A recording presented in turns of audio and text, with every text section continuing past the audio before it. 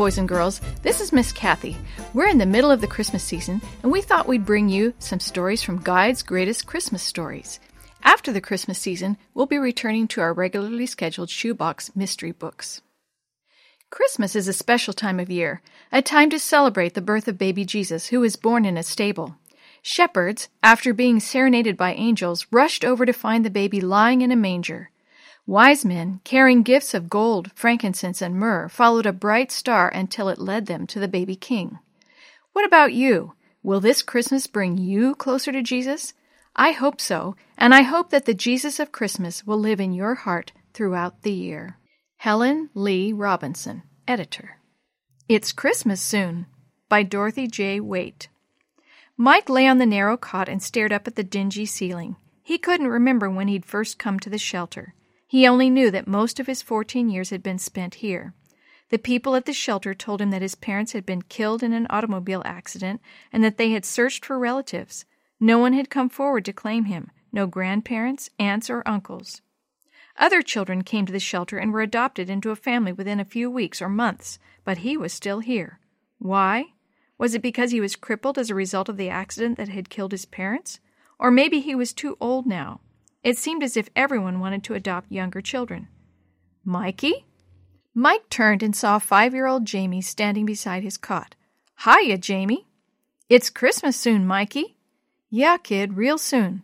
Mike grinned and tousled the younger boy's golden hair. This was Jamie's first year at the shelter. Do you pray, Mikey? Yeah, sure I do, kid, he answered, although it had been a long time since he'd last been on his knees.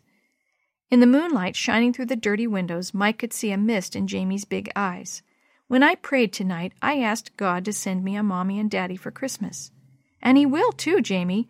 You better believe he will. A big grin broke out on Jamie's face as he hurled himself up on the cot beside Mike. Can I sleep here, Mikey? Can I? It's so cold in my bed. Sure, kid. Mike pulled the blanket up over Jamie's body and held the little boy until he fell asleep. He won't answer, Mike thought. He won't answer because there is no God, just like there is no Santa Claus. I stopped praying for parents a long time ago. At breakfast the next morning, Mrs. Bailey came through the cafeteria with a couple. They were older than most people who were looking for a child to adopt. Someone from the government, Mike muttered, checking to make sure we have a clean place to live and enough food to eat. He didn't even look up as they approached his table. Hello! Mike looked up in surprise to see the couple smiling down at him. He quickly got to his feet, knocking the chair over in his haste. The other guys at the table laughed. He picked up the chair and leaned against it. Good morning, ma'am, sir, he stammered. And what is your name, young man? Asked the gentleman. Michael Reynolds, sir. I'm glad to meet you, Michael. I'm Sam Johnson, and this is my wife, Nell. Mike wiped his greasy hand on his jeans and shook hands. Go ahead with your breakfast, Mike. The woman was smiling. We're sorry we interrupted you. No problem, ma'am. He watched them move on, then slowly sat down. I hate being gawked at by all these bigwigs, Tom grumbled. Yeah, you'd think we were a bunch of weirdos, Joey added. They have to do their job, Mike said. Well, see you guys later. Time for my bus. 7 days before Christmas. The icy wind whistled around Mike's ears. He turned up his collar and pulled down his knit cap. The cold went right through his thin, worn jacket. He thrust his red-chapped hands deep into his jean pockets and stamped his feet on the snow-crusted pavement to keep them warm. When the school bus finally arrived, Mike gratefully climbed up the steps and into the warmth of crowded young bodies. But all through the day he thought of Jamie's unquestioned faith in a God who no longer listened. After school, when Mike reported to Mrs. Bailey for his afternoon chores, she called him into her office. Mike, do you remember the couple that spoke to you at breakfast this morning? She asked. Yes, ma'am. What did you think of them? They seemed nice, he replied. Next, she's going to ask me if I think they'd make a good home for Jamie or one of the others. I've played this scene before. Mr. and Mrs. Johnson are looking for a foster child. That's great, Mrs. Bailey. He looked at her brightly. You know, I bet they'd really love Jamie. I'm sure they would, but Mrs. Johnson has her heart set on another boy. Oh, poor Jamie. She really liked you, Mike. Me? Well, they'd like to give it a try. Think about it, Mike. They're coming back to see you Sunday afternoon. The boy stood very still, unbelieving. What would they want with a 14-year-old crippled kid?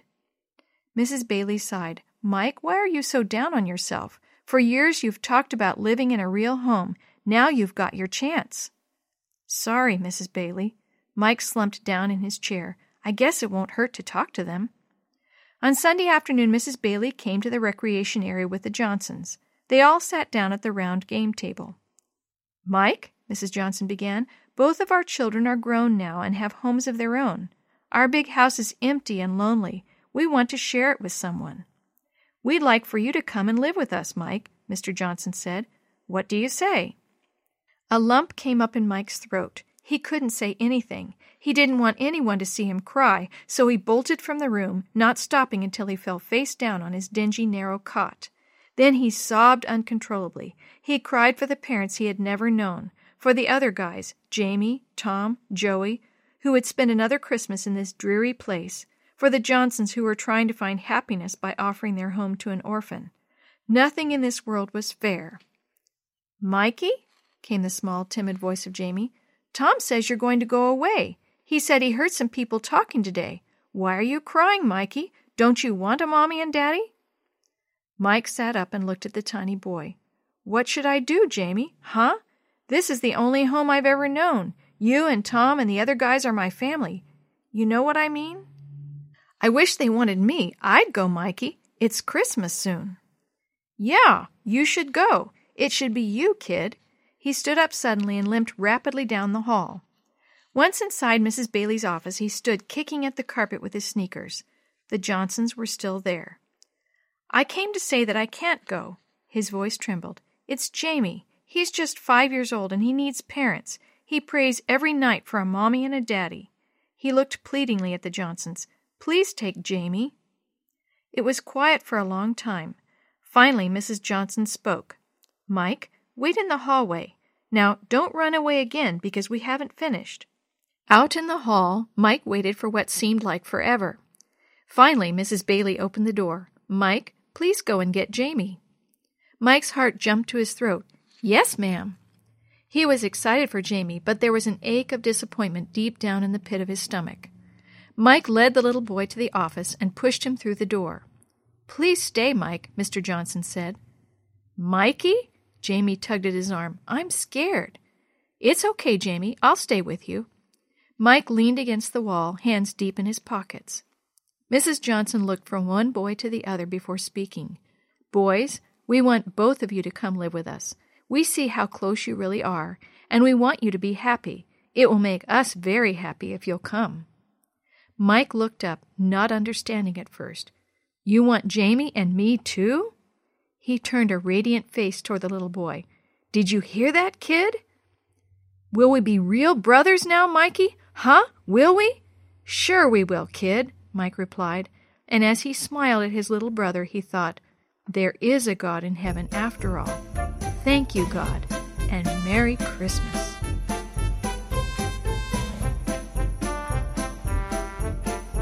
The story you have heard today is from Guide's Greatest Christmas Stories, a compilation from various writers for Guide magazine, edited by Helen Lee Robinson and used with permission from the Pacific Press Publishing Association.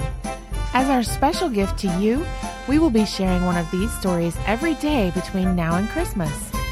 If you're interested in any other books published by the Seventh-day Adventist Church, please visit AdventistBookCenter.com or call 1-800-765-6955.